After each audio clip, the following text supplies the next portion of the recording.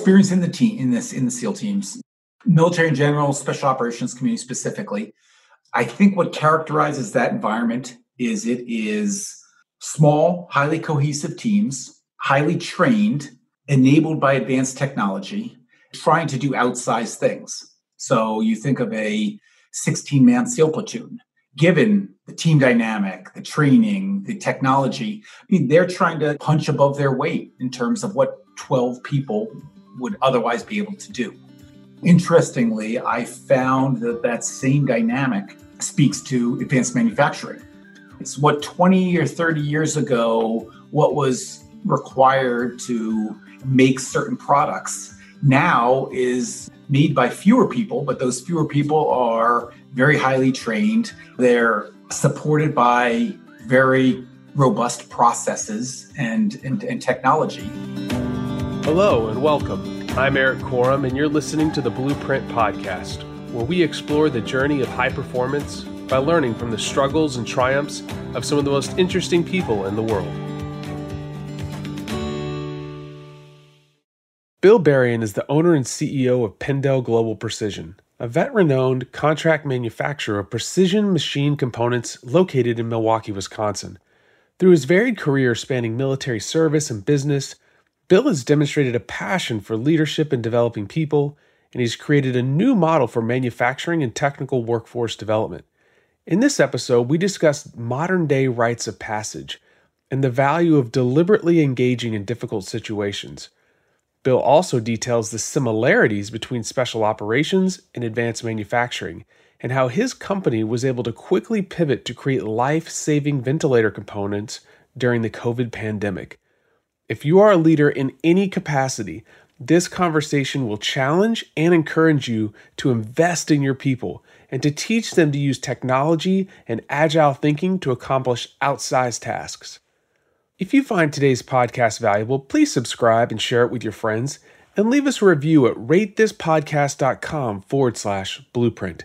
That's ratethispodcast.com/blueprint. And now it's time to lean in and learn from the best. Well, Bill, glad to have you on today. Eric, great to be here. Awesome. Thank you for inviting. Oh, absolutely. I'm really excited about this. So in your own words, Bill, you grew up in New York, and what you said was kind of a privileged life.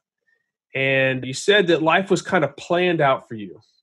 Mm-hmm. And, you could have gone to Wall Street or whatever. And then things kind of took a left-hand turn, and you ended up becoming a Navy SEAL. Can we unpack that a little bit? Because that's a pretty interesting pivot. Sure. So yeah, I grew up in New York, born and raised in Manhattan. And my father worked on Wall Street, ultimately years later retired from there. So sort of the family business in a way, and had all my internships on Wall Street working for Shearson Lehman. And yeah, so that grew up around it, had friends in it, all sorts of family members, relatives in it. So that was what I was heading towards. And come senior year of college, I was going through the application process, to apply to all the big investment banks. That was progressing that fall. And I happened to have beers one night with a classmate who I found out was trying to go to OCS and with a commitment to go into SEAL training.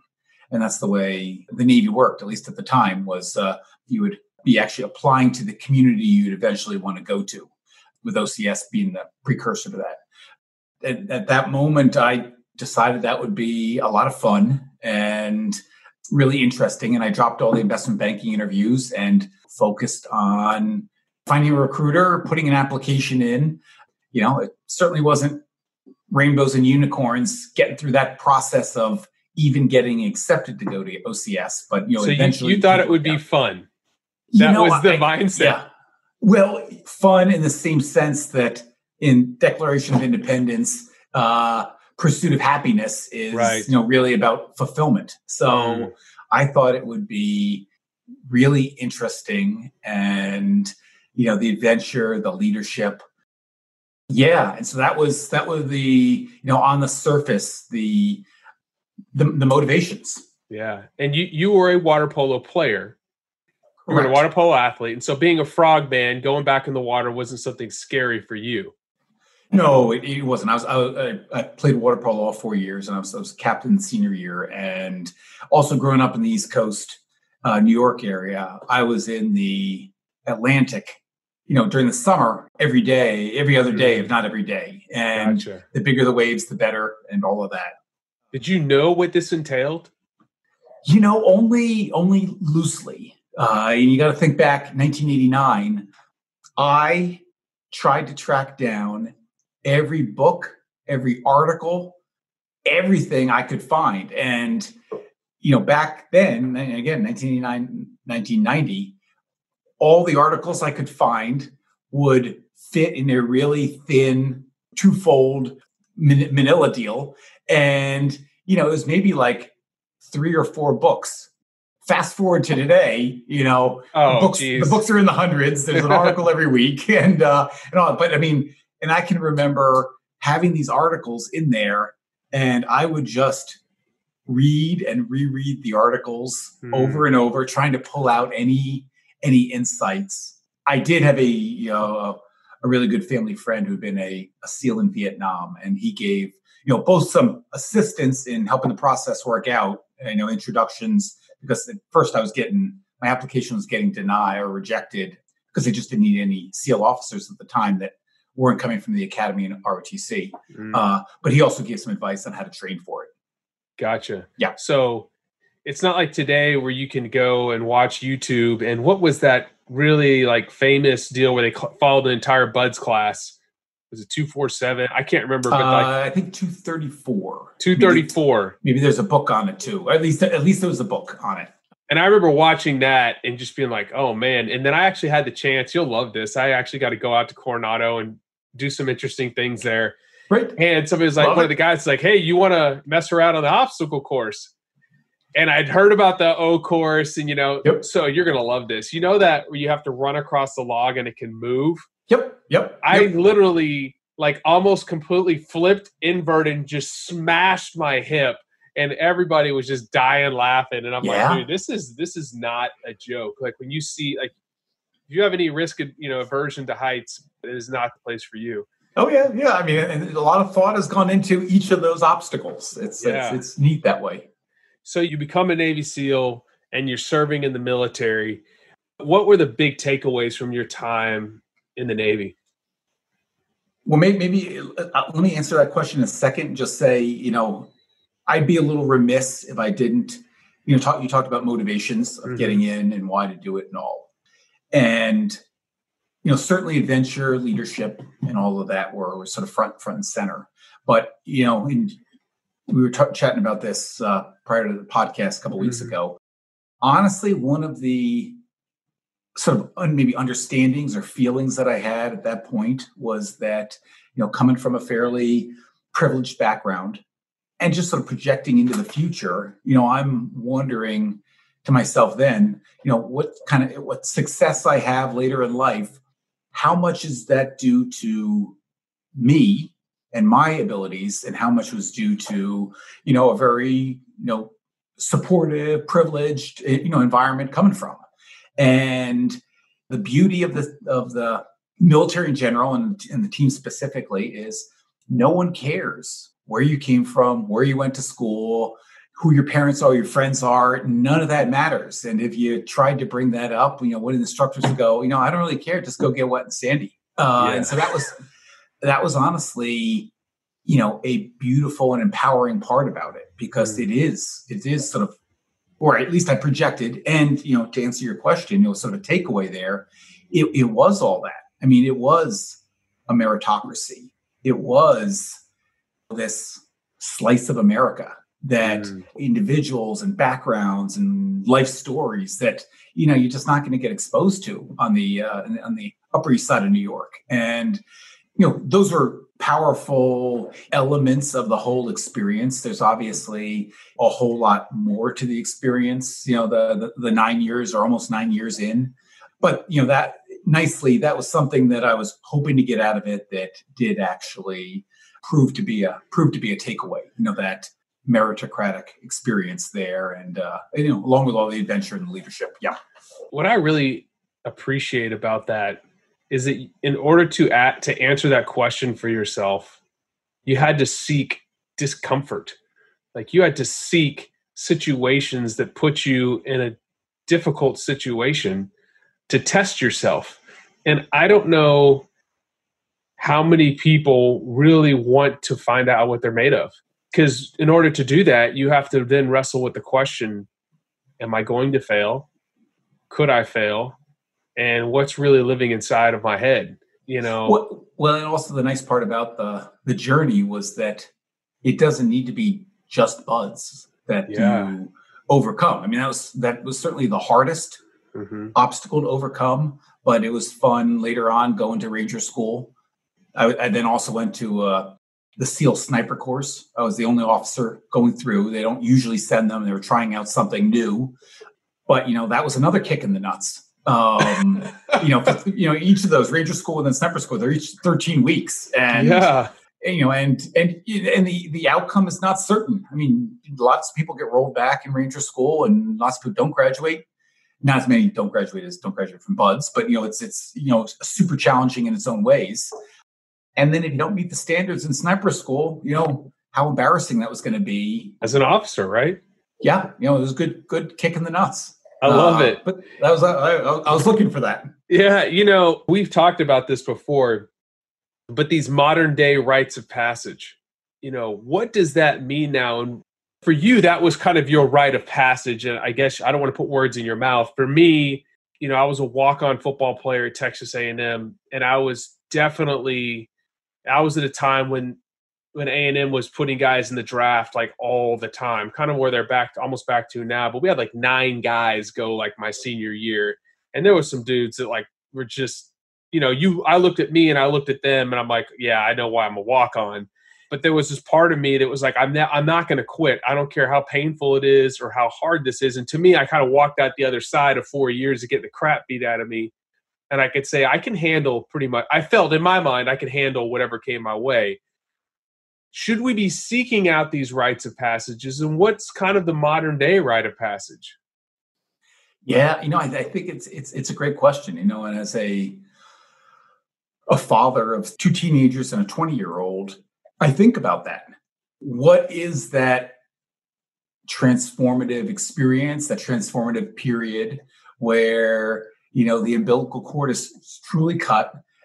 You have the opportunity to sort of start to show your stuff, whether it's college sports at the highest level or military, or, I don't think it can be confined to just those two. I mean, it needs to be, a much broader rite of passage. I think, the Australians, they do their walkabout for a year. The Mormons do their 2 years of service overseas, and, those type of things. But I think it's a relevant question for society today in terms of what's the experience, what's the line where it, both the expectations go up after that, but also, it's a, sort of a pilgrimage for those in their teens and later to look toward that break with the past.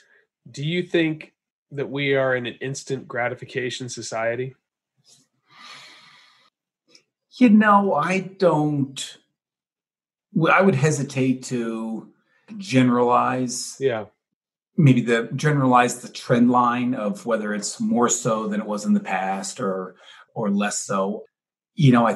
I think technology and such brings the rest of the world closer, and it, that can have, inspirational value.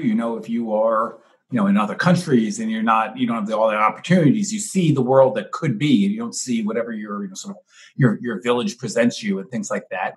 There can be certainly a keeping up with the Joneses, but I think I still have a ton of faith in common sense out there, in people being thoughtful about their lives, their careers. I understand. You don't want to character. All I'm saying, my point is like, because of technology, we can get feedback really, really quick. Yeah. And when you go through situations in life where you may not get feedback for a while, and you've been used to this feedback loop where it's like, I did this, I got a follow. I did this, I got this many likes. And it's like, you get these reward centers in overdrive. And then all of a sudden you decide to engage in a process where you may not get a reward for a very long time. And I don't know, I just seen, even with myself with technology now, I want feedback now. And I'm like, wait a second, this could take a while. Right. And I have to fight that conditioning. That's where I was going with that. Yeah, no. I agree. Feedback is very, very quick these days. No question. So you're in the Navy. How did you get into an advanced manufacturing? I mean, and what was that? For some people I know that are exiting the military and they're in this transition, you hear a lot about vets in transition right now. And I have a lot of friends that are transitioning or have transitioned. Some of them really struggle when they come out, especially you were in a really, I'm assuming, pretty high op tempo, and then you go into the regular world and things may kind of slow down. What was that like for you? And then how did you get into what you're doing now? Yeah. So it was 1998, 99. So that was about 9 years in. And it's about that time, that sort of period in a career where you're starting to, have to sort of make some decisions around, do you pursue this for, the career and the commitment that it is, or do you transition to something else? And it just is sort of in that sort of 5 to 10 year range, because if you stay too long in the military, but not sort of going all the way that you can, you might or might not get to the retirement point, but also your opportunities on the civilian side, private sector side, start to change. If you're getting out of the service at 40 versus getting out of the service at 30 or 20, late 20s, something like that. I applied to one business school and I basically said, if that works, I'll pursue that. If it doesn't, I've got some great opportunities here. But I think an important consideration is 1989, 90. And I should have said this at the beginning, that was, the internet was booming, .com was booming, and you really felt like the world was changing faster than it was, even within the special operations community at the time. This was pre 9/11. And so, part of you thinks you're sort of missing out on all of that change going on. I've got some, technology bents myself and sort of interest there. So that latched on. I think that was maybe one of the original reasons for applying to business school. So I used business school as a reset point coming out of the teams. And I would recommend that to others, because I think business school is one of those, advanced education programs that leverages and builds on all of the experiences that you had prior to it, but allows you to pivot in a new direction. Whereas some other graduate school programs, they're more designed to continue the path that you were on previously. And so that was a really nice pivot. I like the leadership side of life.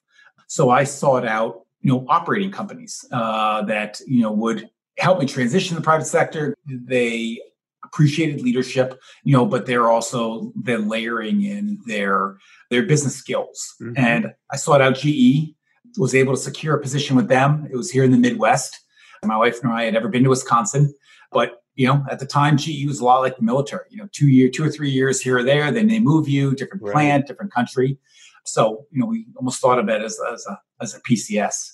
And fortunately, we didn't know what to expect coming in, but here we are going on almost 19 years in Wisconsin, and really it just found it to be a hidden gem. So it was turned out to be more than we had expected. That's fantastic. And so you go from GE and now you're in advanced manufacturing. Well, it was GE. So I always had the ambition of buying, leading, building a company. Okay. But when you have that ambition, there are two things you need to work on. You need to work on the skill set so you can ultimately be successful at it. And you need to work on the capital piece. How are you going to make it possible? So I was at GE a number of years, left there to join up with a buddy, classmate, close friend, who had an early stage private equity backed healthcare services company, Liberty Dialysis. Joined there as the COO, helped grow that for a number of years. That was a key piece of, these follow-on experiences of both building the skill set and then, through an equity opportunity in that company, being able to, with a sale of the equity, use that, as well as a follow-on private equity-backed company I was part of the leadership team of. Gotcha. So, acquired went on a big hunt, 2 years, looking for companies to buy, looked at probably 130, 30 in detail. I was a contender on 6, one pops out the other side. And that was in the advanced manufacturing world. Can you explain what advanced manufacturing is for our listeners? Sure. So advanced manufacturing, my definition of it would be a very high level of manufacturing that leverages, advanced skill sets, advanced equipment, automation, and data flow. Gotcha. So it's sort of digitized, it's data enabled. Gotcha. Which certainly speaks to the company I bought, now named Pindel Global Precision. And we have, a whole variety of CNC and CAM operated multi-spindle technology that we're a contract manufacturer of precision machine parts. So bigger OEMs, think of like the Rockwells or firearms manufacturers or medical device manufacturers or aerospace. They don't want to make all the components that go into what they eventually sell. So they contract that out.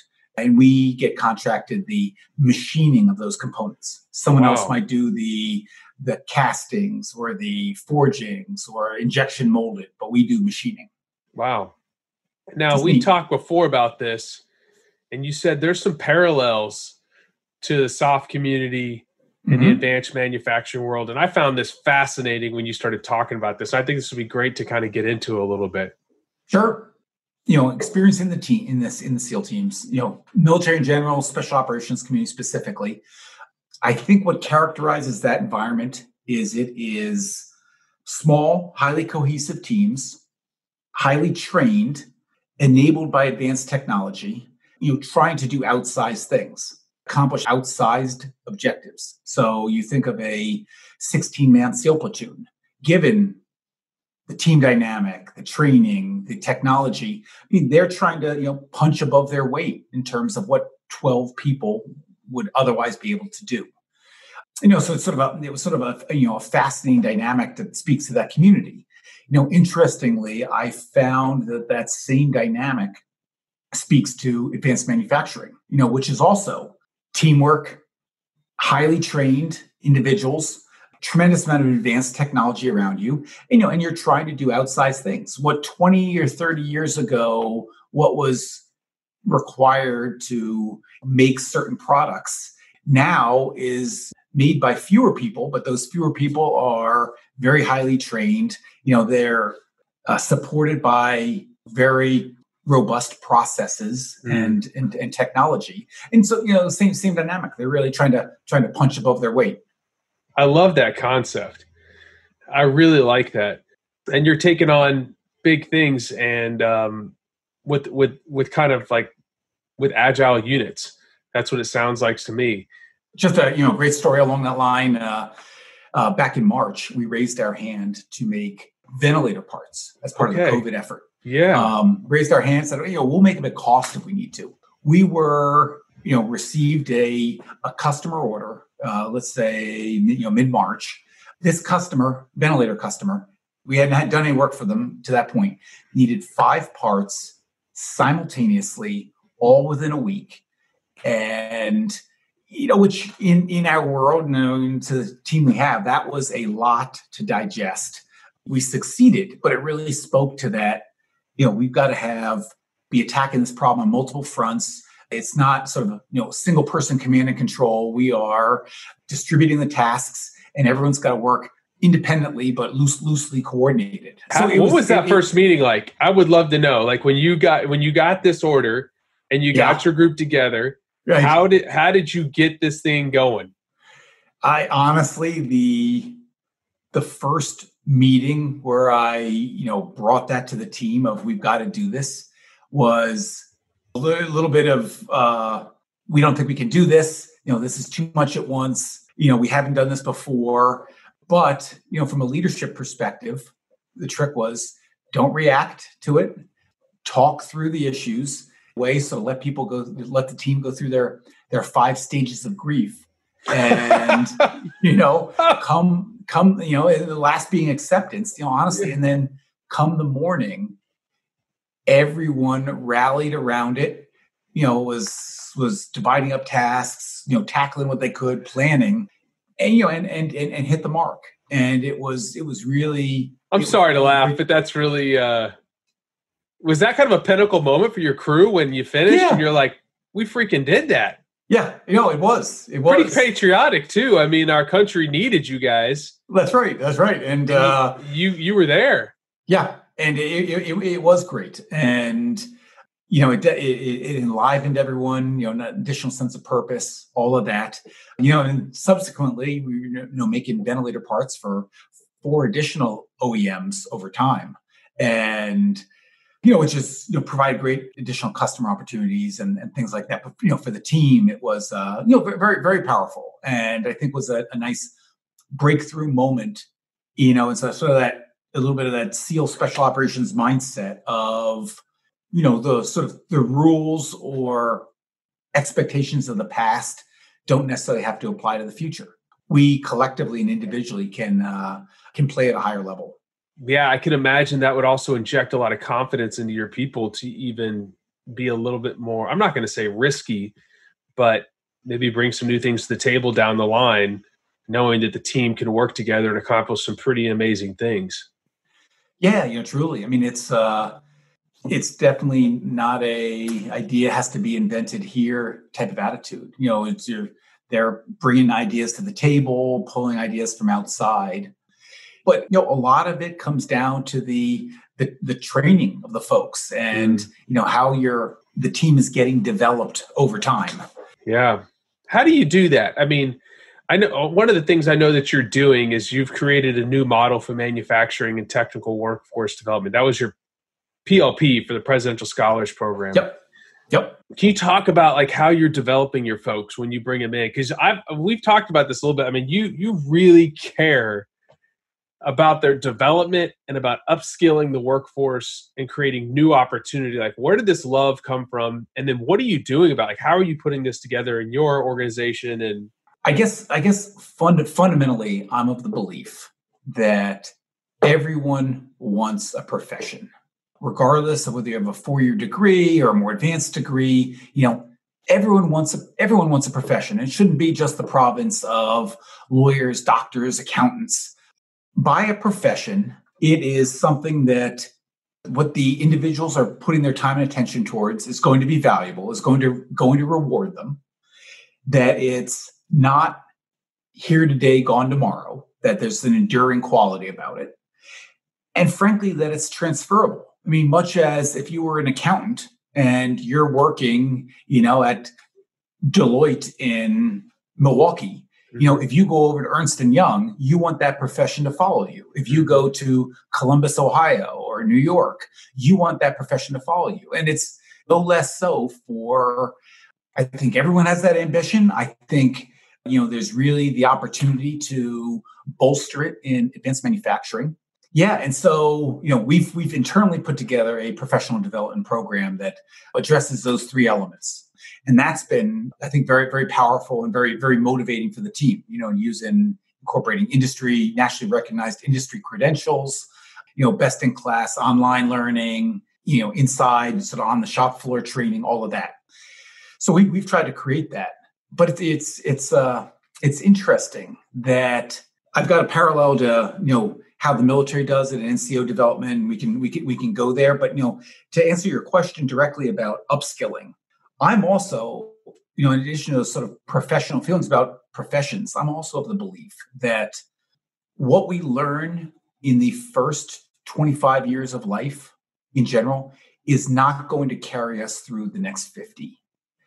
And I also believe that how we learned in the first 25 years, full-time school, in a schoolhouse, dedicated to it, general courses of study, things like that can't apply to the next 50 years of life, where people have mortgages and jobs and house payments and car payments and kids and all of that. And so it needs to be fulfilled in a very different way. But that at the core, that need to upskill, I think it's one of the missing pieces in our society. The big companies do it fairly well, the IBMs, the GEs of the world that have all the resources to do this internally, but as you know, most of society is small to medium-sized companies. And while it's great putting the attention on the first 25 years of life, I think as a society, we need to figure out how to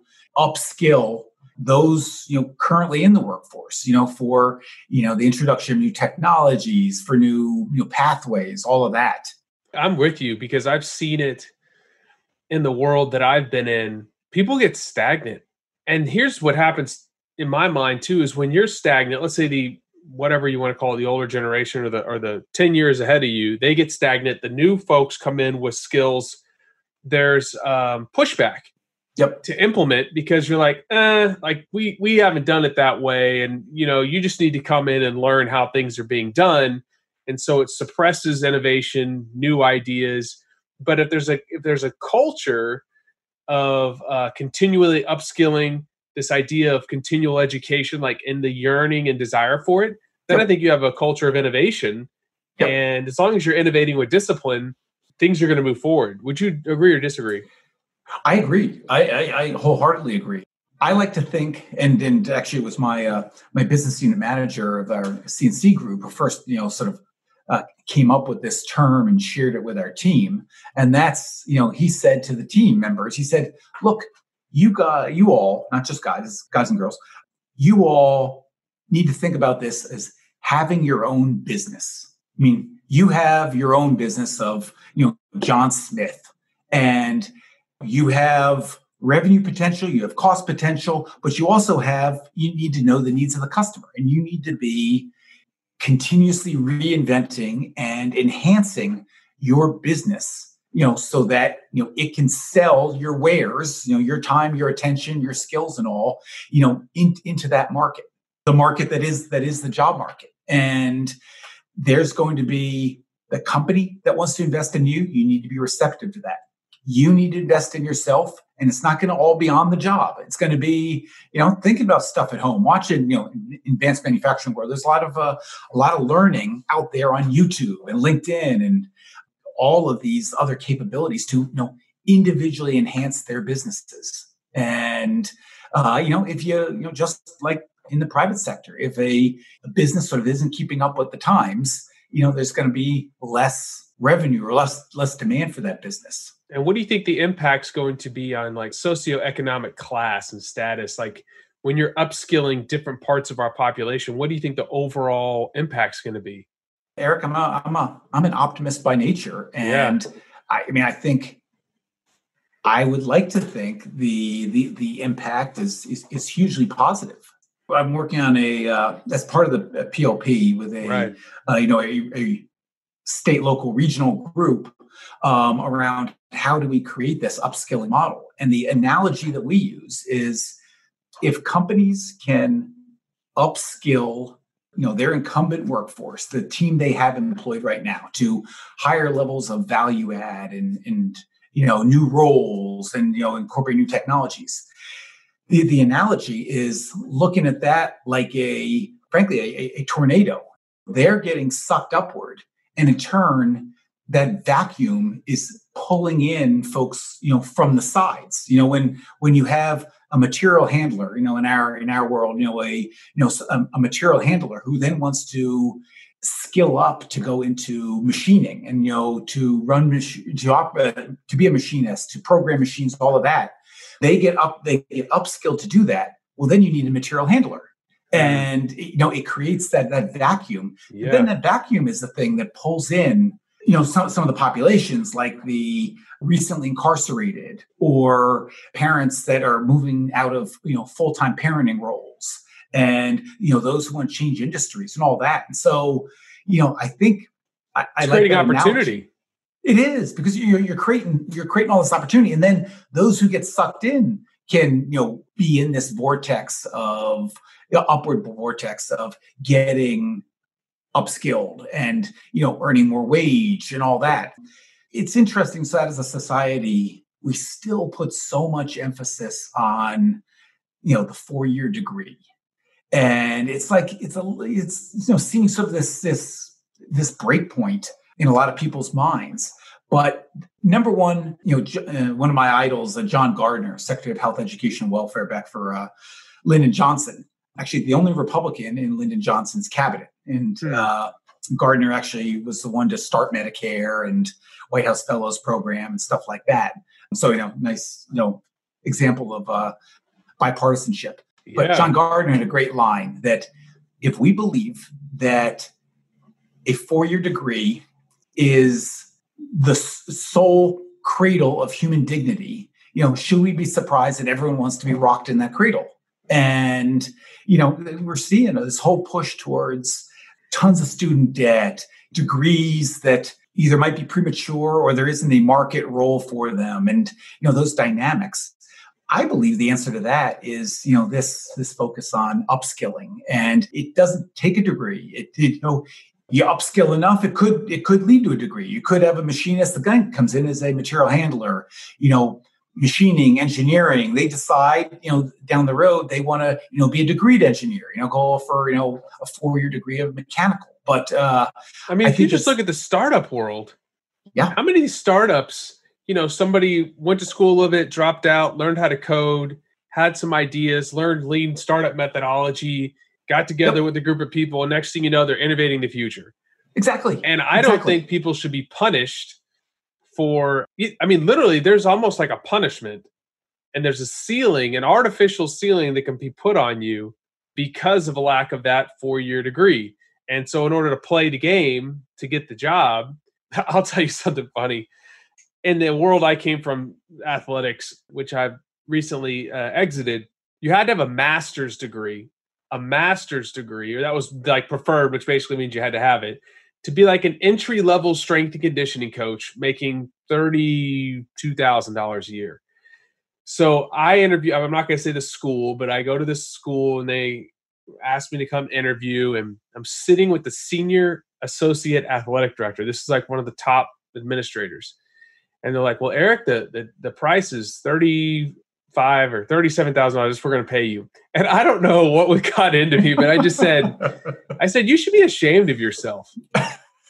And he just looked at me. I was like, you're expecting me to have a master's degree, which I have. Yep.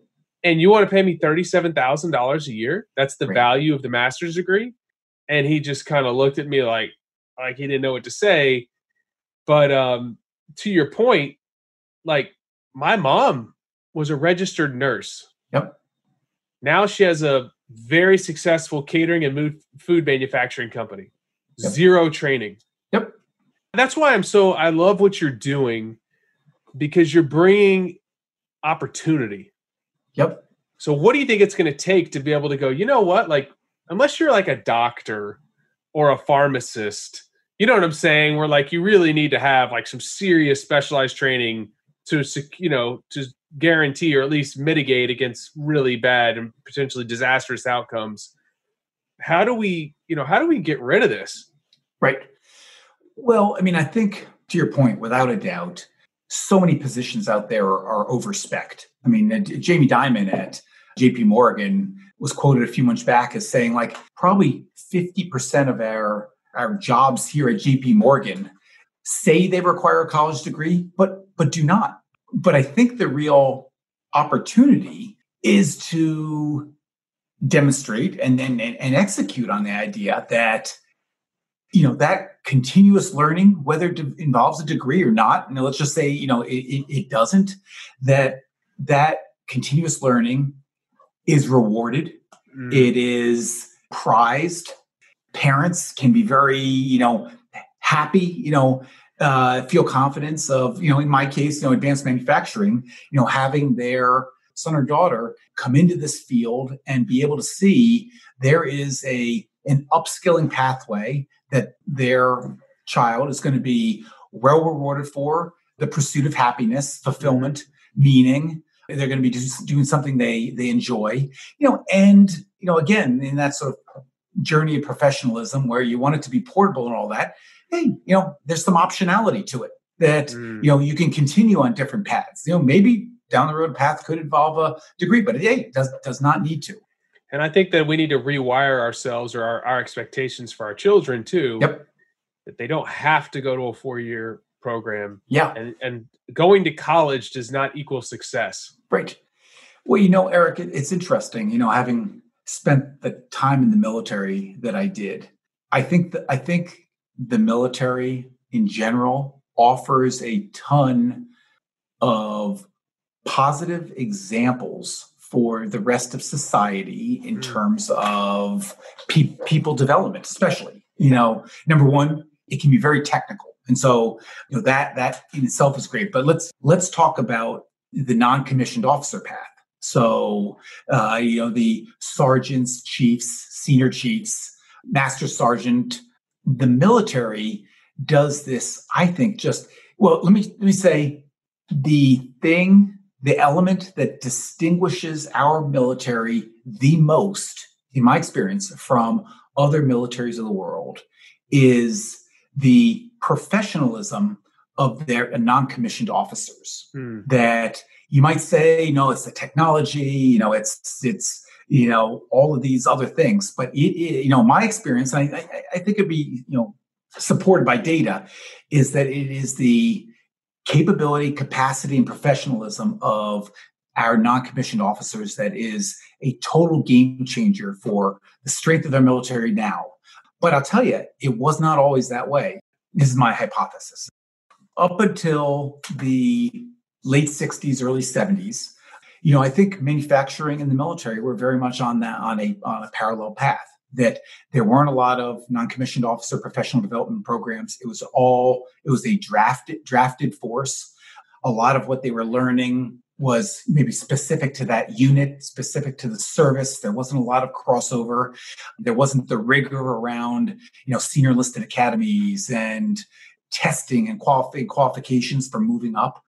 And that was, very much similar to manufacturing.